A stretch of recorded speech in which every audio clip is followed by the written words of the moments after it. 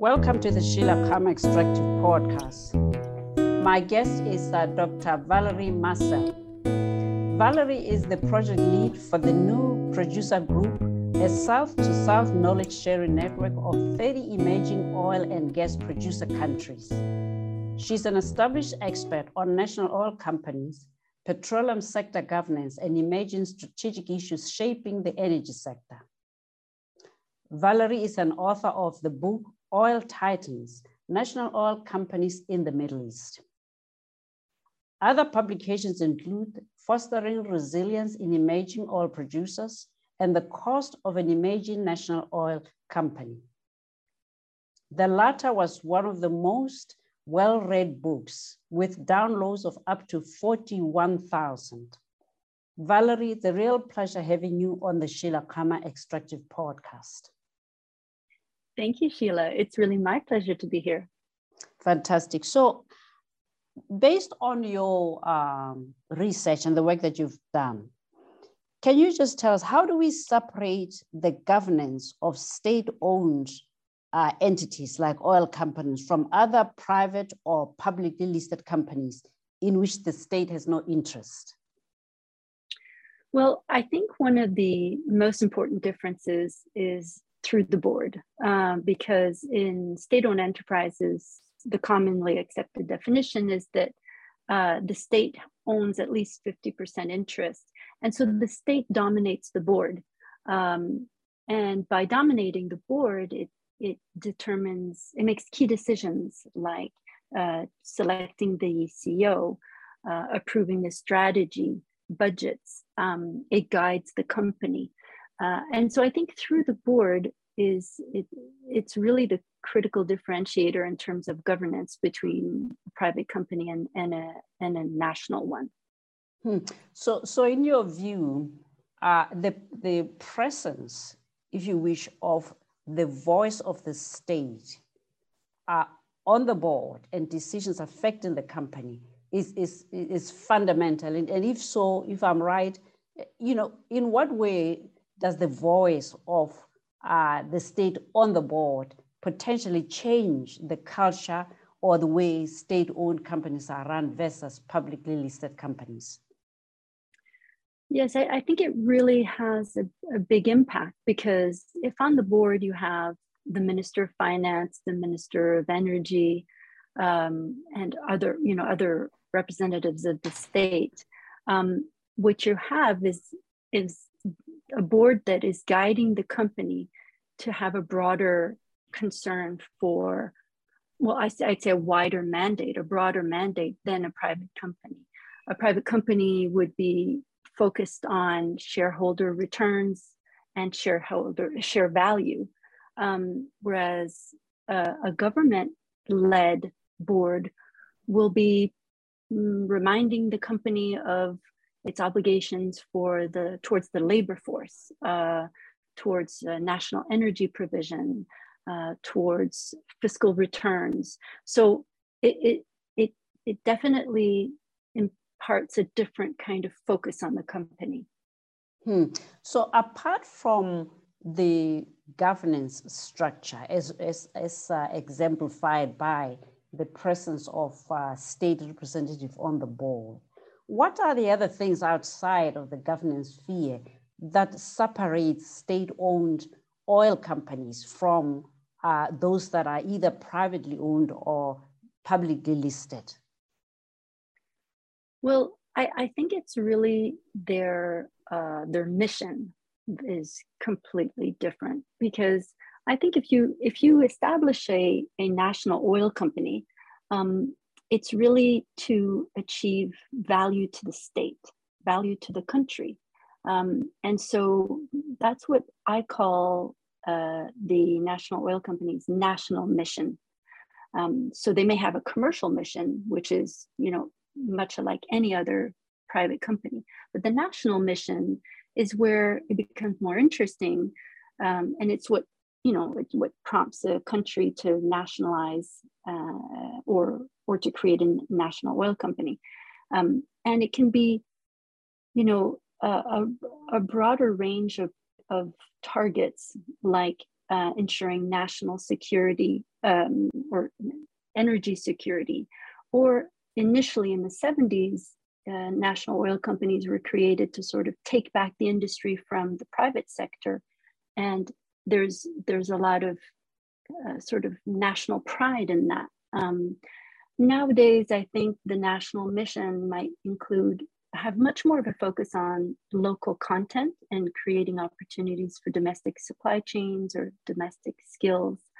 And so that's where the potentially interesting conversations should take place in a board or in the guidance of what a national oil company does. Though I'm afraid in many cases, those discussions aren't very explicit, or, I think they're undervalued, and in terms of how the NOC and the state should be focusing on what does the NOC do. So it's interesting. You talked about two things. One, the mission as being an overarching differentiator. But it is one thing, Valerie, isn't it, to have a mission, but it is another to successfully achieve that mission. So in your experience, what are some of the characteristics that distinguish successful state-owned oil companies from those that are not successful? Well, overall, so I do think a clear mission is something that sets a company up for success. Because when governments are not clear about what they expect the NOC to do, or when the national oil company receives multiple directives from multiple actors, it leads to confusion in what the company does. So if you think of NOCs that receive some pressures from Parliament, some pressures from the executive, some direct calls from ministers or state governors asking them to do things, it leads to a very sort of fragmented kind of state direction. And the NOC in that circumstance may have a more clientelistic kind of relationship with the state. It can also just serve its own mandate if it doesn't have clarity on what the state wants. So I think those are important sort of governance features of that determine a state an NOC's performance. But I think also, an NOC that is successful is one that can have a balanced approach to both that national mission that's kind of a wide-ranging set of goals, and a hard-nosed commercial focus as well. It's all about finding that balance. That's interesting, because you mentioned earlier that quite apart from a clear mission, that there are a hierarchy of other issues, like, for instance, national pride. And now you're saying there's a need to balance this overarching mission with hard-nosed commercial imperatives. In your experience, how well do national oil companies, especially in Africa, strike this balance of being a national icon with a long-term vision and mission, but also being just a well-run corporate entity? Yes, I think that's a really important question, because I actually did a benchmarking study of African national oil companies for the Africa Development Bank. And in it, we developed a methodology to be able to measure the performance of national oil companies, understanding that they aren't like ExxonMobil and Chevron and others. So how do you measure their performance? And we decided to use one measure, which was how well they were generating fiscal revenues. how capable they were technically. You know, do they run a tight ship in terms of operations? Do they have good track record on health, safety, and environment? But then also, are they contributing socioeconomically?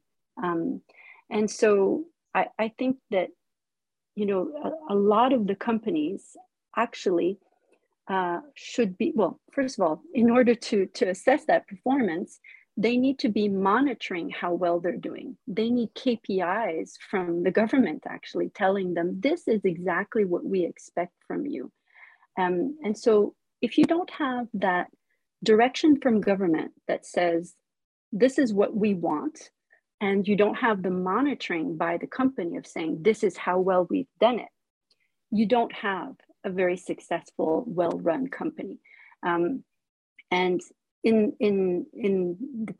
the benchmarking that we did, we found that very few companies were receiving those clear directives or monitoring their performance well. Wow, that's really interesting. And I like the idea of KPIs because, you know, as the saying go, if it's not measured, it's not done.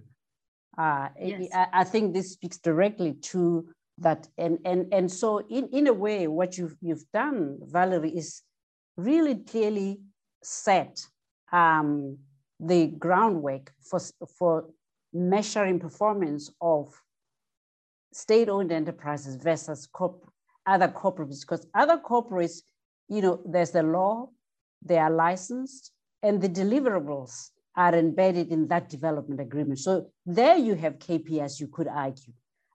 And then how you administer them successfully or not is another issue.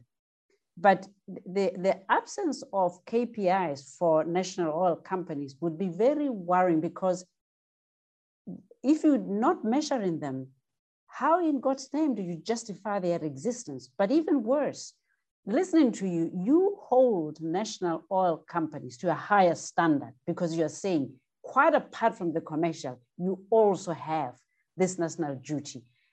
With that, am I summarizing your sentiments correctly?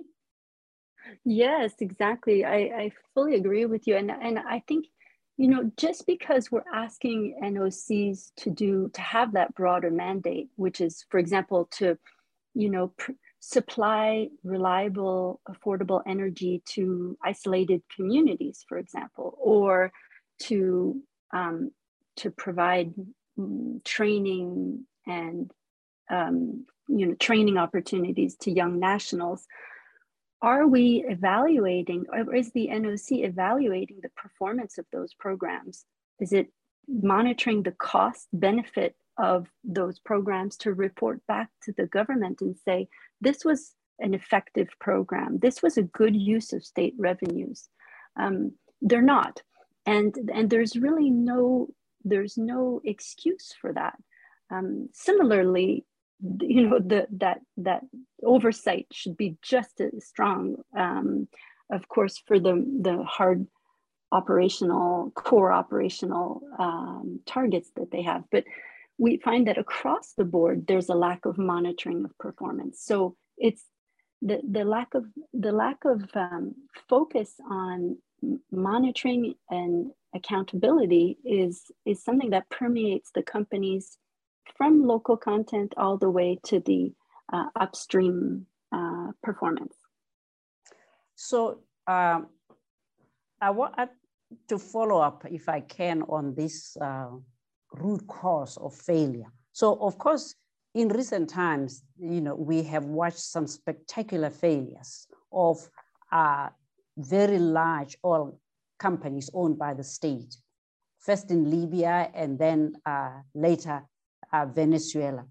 In your work with the ADB and benchmarking, you suggested operational competency as one contribution to the national fiscus, and then of course health and safety. When you think about some of the spectacular failures we've seen, either on the continent and elsewhere, and if you wish, hold them against these benchmarks, which one of these do you think is one of the root causes of those failures looked at in a more, shall we say, granular basis? Well, I think one of the major causes of governance failure or performance failure by NOCs, it boils down to how they are overseen and guided by the state. So in cases of failure like PDVSA in Venezuela, what you see is a government that starts to sort of strangle the NOC with demands that are multiple calls on its time and resources that end up distracting the NOC completely from its operational focus. And so those countries have lost, the government has lost the balance between the national mission and the corporate or commercial mission. And they've also had a situation where you have too much political interference in the decision making. And so the NOC becomes too politicized and not focused enough on what it's meant to be doing. And so that was certainly the case with PDVSA. I think in Libya, though, what's interesting is that NOC of Libya did actually maintain a sort of focus on its core mission, even though it was operating in a completely chaotic and dangerous political context. And so it sort of tried to insulate itself in a bubble from that political interference. And it fought very hard to preserve it. So this is interesting because what you're saying is that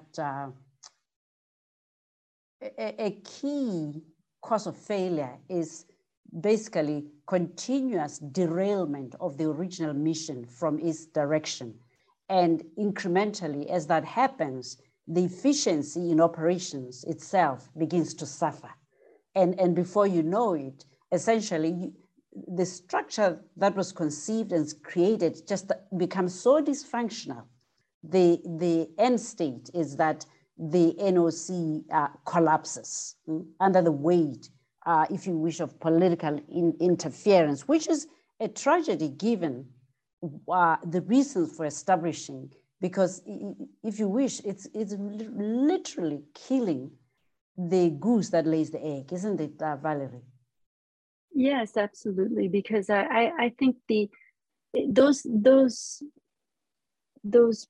problems tend to happen gradually over time, and then you end up finding yourself with an NOC that is completely captured by political interest, and not making decisions anymore in the interest of the country or the state.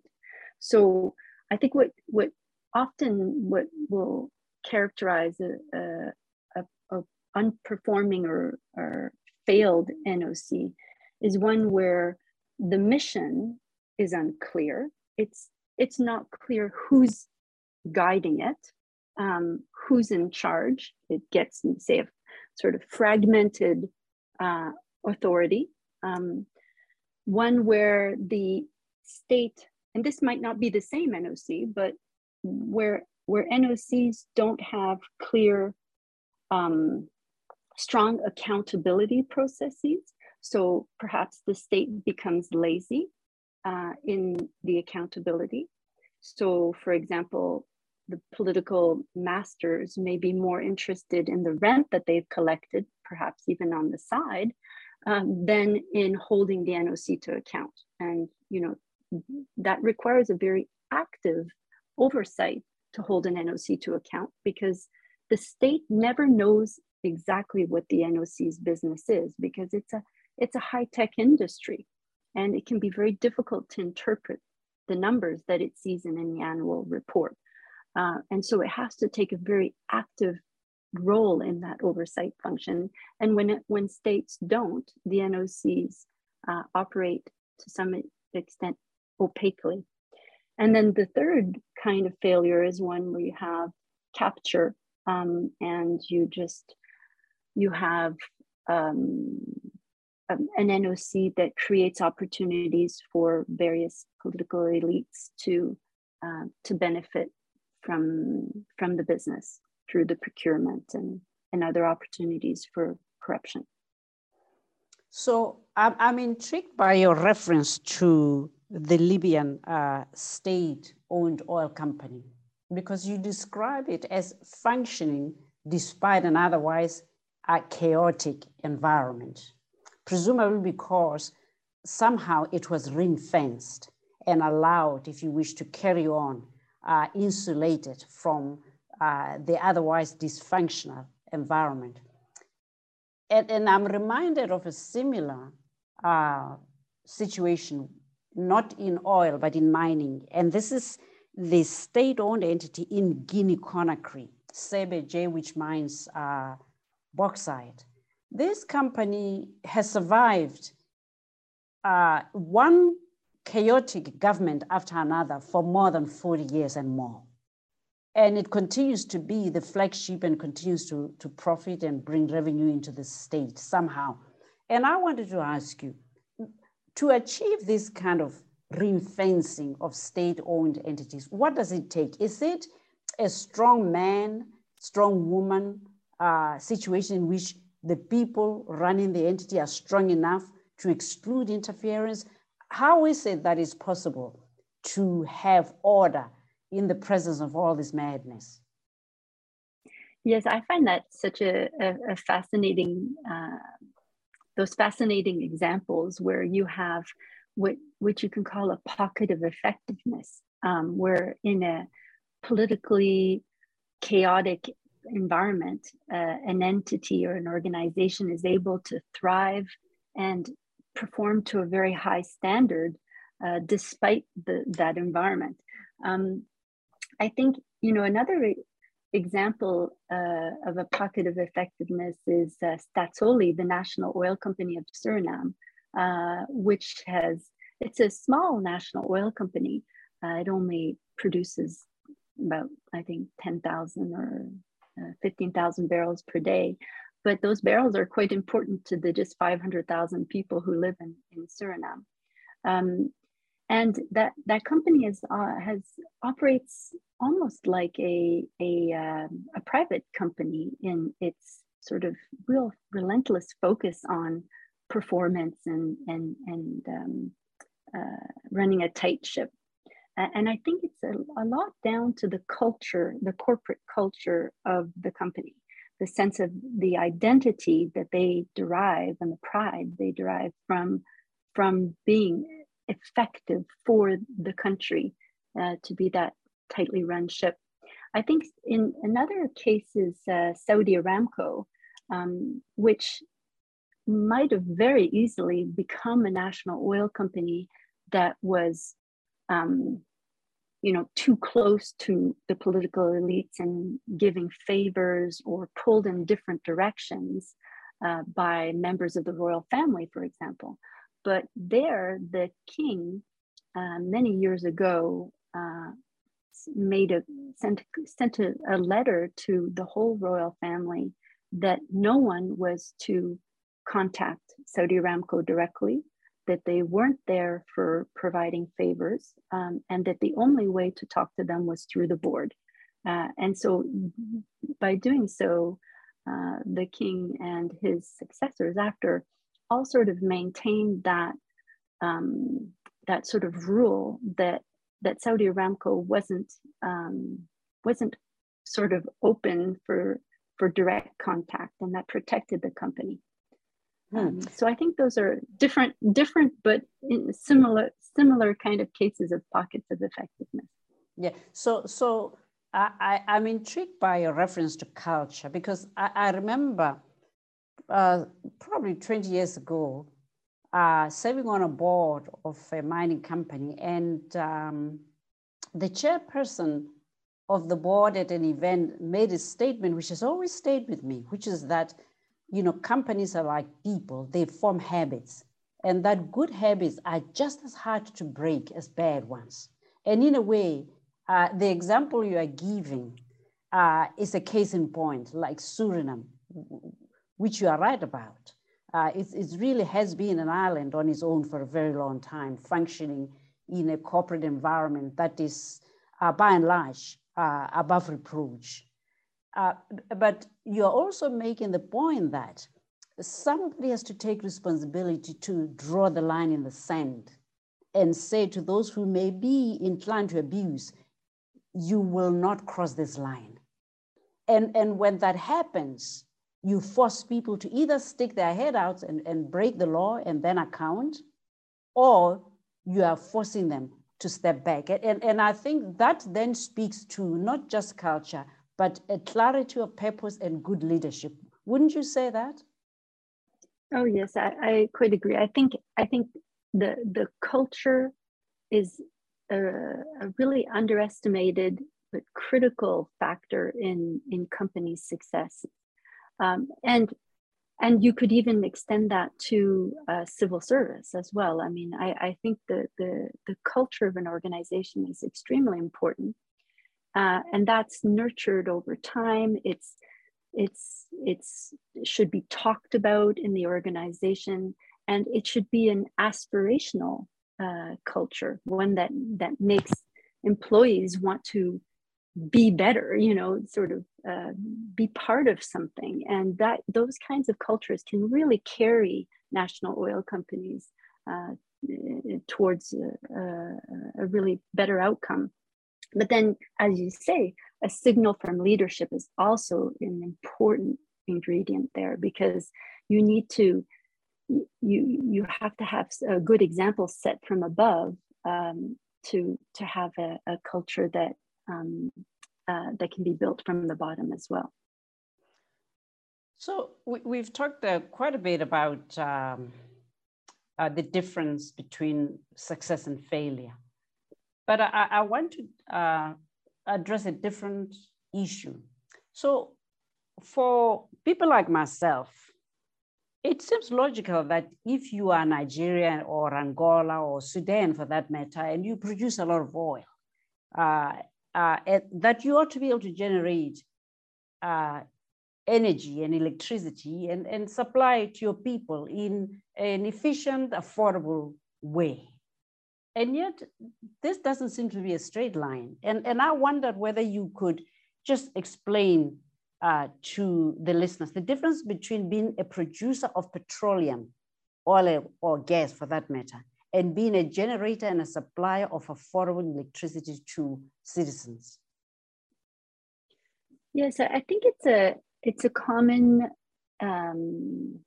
misplaced expectation, I would say, from the publics, that when they produce oil and even gas, that they should have cheap gasoline, cheap gas, and that they should have cheap electricity as well. So in terms of the electricity expectation, it's not the same players. So of course, there are very few national oil companies, or I can't even think of any really, who also operate in terms of a sort of a state utility for providing electricity. So usually they would have to sell their gas to that utility or their oil to the utility.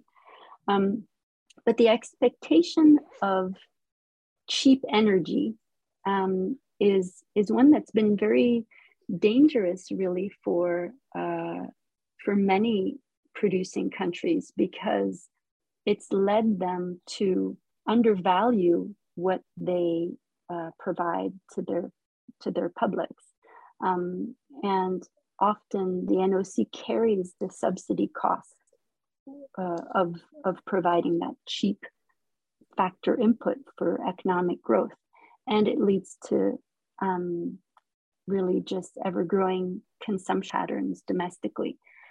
But I think it's quite different in the Middle East and Africa, because I think in the Middle East that's really been the case. but by and large in Africa, in sub-Saharan Africa anyway, you don't see so much the NOC providing cheap oil and gas to the economy. So I want us to stay with this subject because it's one that is very important and topical, but to your point, grossly misunderstood, because what people aren't appreciating is the value chain and how the value chain is separated from upstream, midstream to downstream, and how the investors in these various stages are different. That would be one way of seeing it, isn't it? And that is important if you want to unlock value, to disaggregate that. Would that be about right? Yes, I think there's so many different NOCs as well. Some are only focused on upstream, so they're only exploring for and producing oil and gas, whereas others were created really as downstream companies to either run a refinery or sometimes just to import gasoline and other fuel needs for the country. And there are many cases of those downstream NOCs in Africa, in fact. And then you have companies that become integrated national oil companies that produce the oil and gas and process it so that it becomes an end product.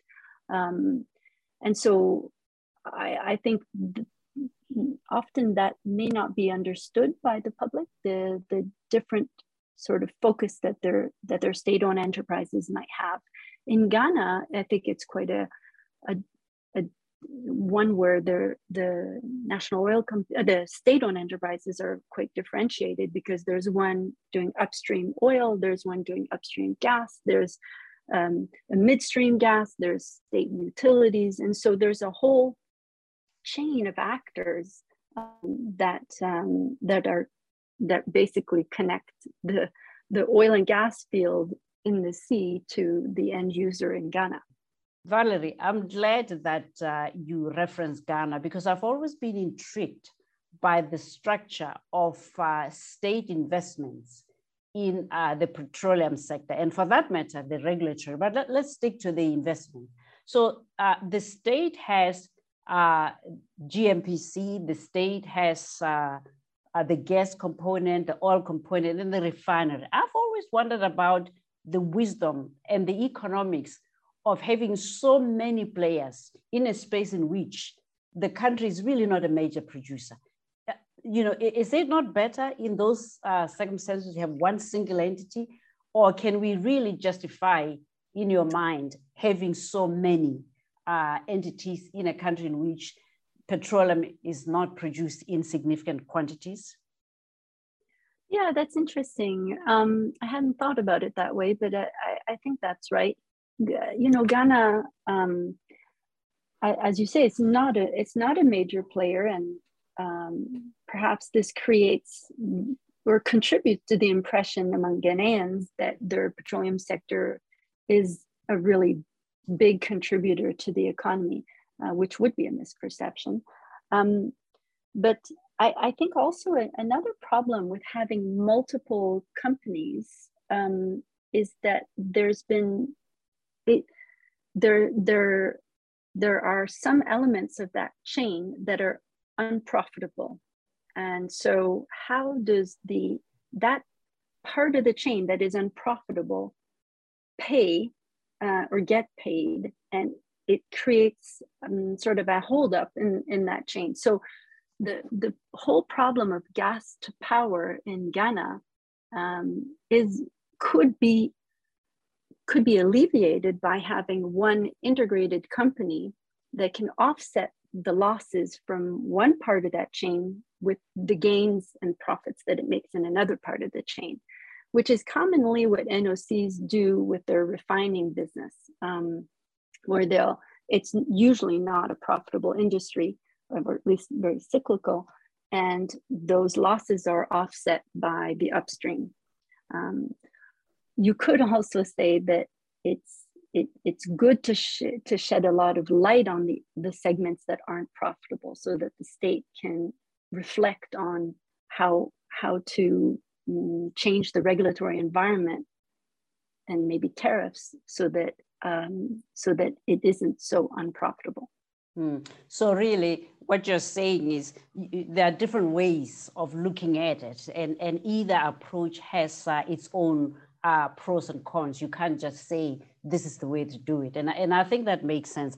I do want to go back to our original conversation of the relationship between a national petroleum producer and affordable fuel, electricity, and other consumer products. You mentioned the notion that leaning too heavily on a national oil company for delivery of utilities might be what you describe as undervaluing it. Can you explain what you meant by that?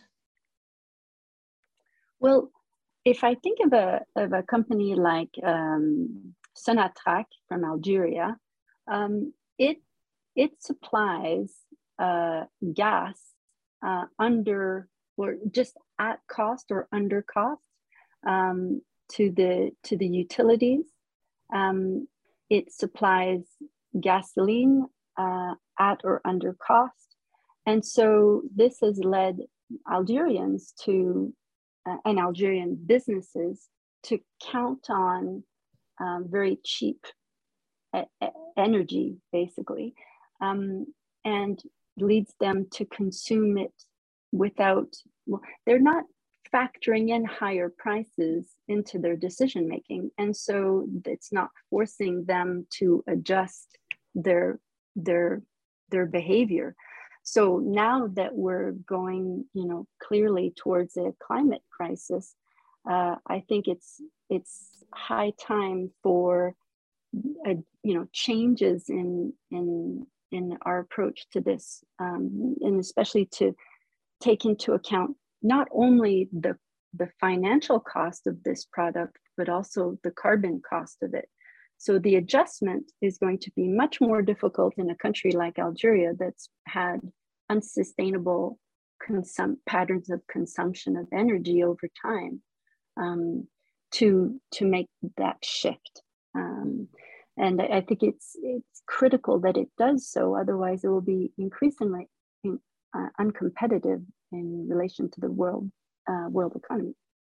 Yeah, it's interesting you should cite Algeria, of course, because also you see in that same country that,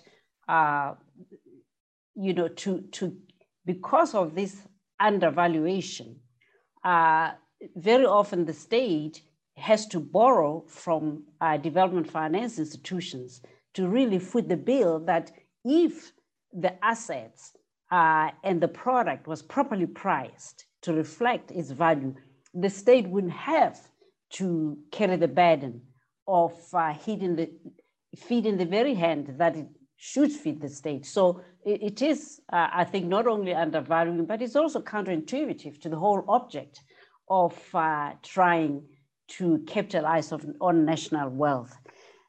Let me ask you another question. In some countries, what governments do to try and bridge the gap between the true price of extracting oil and then selling it and then turning it into fuel and other consumables, governments introduce subsidies. And I wanted to ask you, do the economics of petroleum justify this kind of intervention? And if not, what is the alternative way of meeting this public expectation, which you rightly call misplaced? But as you yourself know, expectations are what they are, misplaced or not. Yes, I think the big challenge that producer countries have found with subsidies is that once you introduce them, it's extremely difficult to remove them because you become really politically exposed, because people are expecting it. They've made business decisions based on it. they become, it requires such behavior change that it becomes very problematic. I think the one difference is between, what a lot of countries are saying, we're not providing subsidies, we're not invoicing the full, the international market price. And so basically the NOC sells at the cost at which it costed to produce the oil or gas. And that's still a form of subsidy because it is still undervaluing the product. You might say, though, that in some circumstances, it makes sense today, even with an energy transition, to do that in some circumstances. Like, for example, where you might have populations that are dependent on biomass and heavy fuel oil for generators or diesel for generators, that there's a lot of health impacts and environmental impacts of that kind of energy use. There it can make sense for the state to provide LPG at cost, or to even subsidize that to remote, geographically remote communities, because the end result is an improvement in emissions and quality of life, even though it comes at a financial cost. You have to reflect carefully on the full cost in terms of not just financial, but social and environmental costs of those kinds of policies. That's fantastic. Well, Valerie, it was wonderful speaking with you. I'm sure that the listeners of the Sheila Khama Extractive Podcast will find our conversation interesting. Thank you very much for your time. Thank you, Sheila.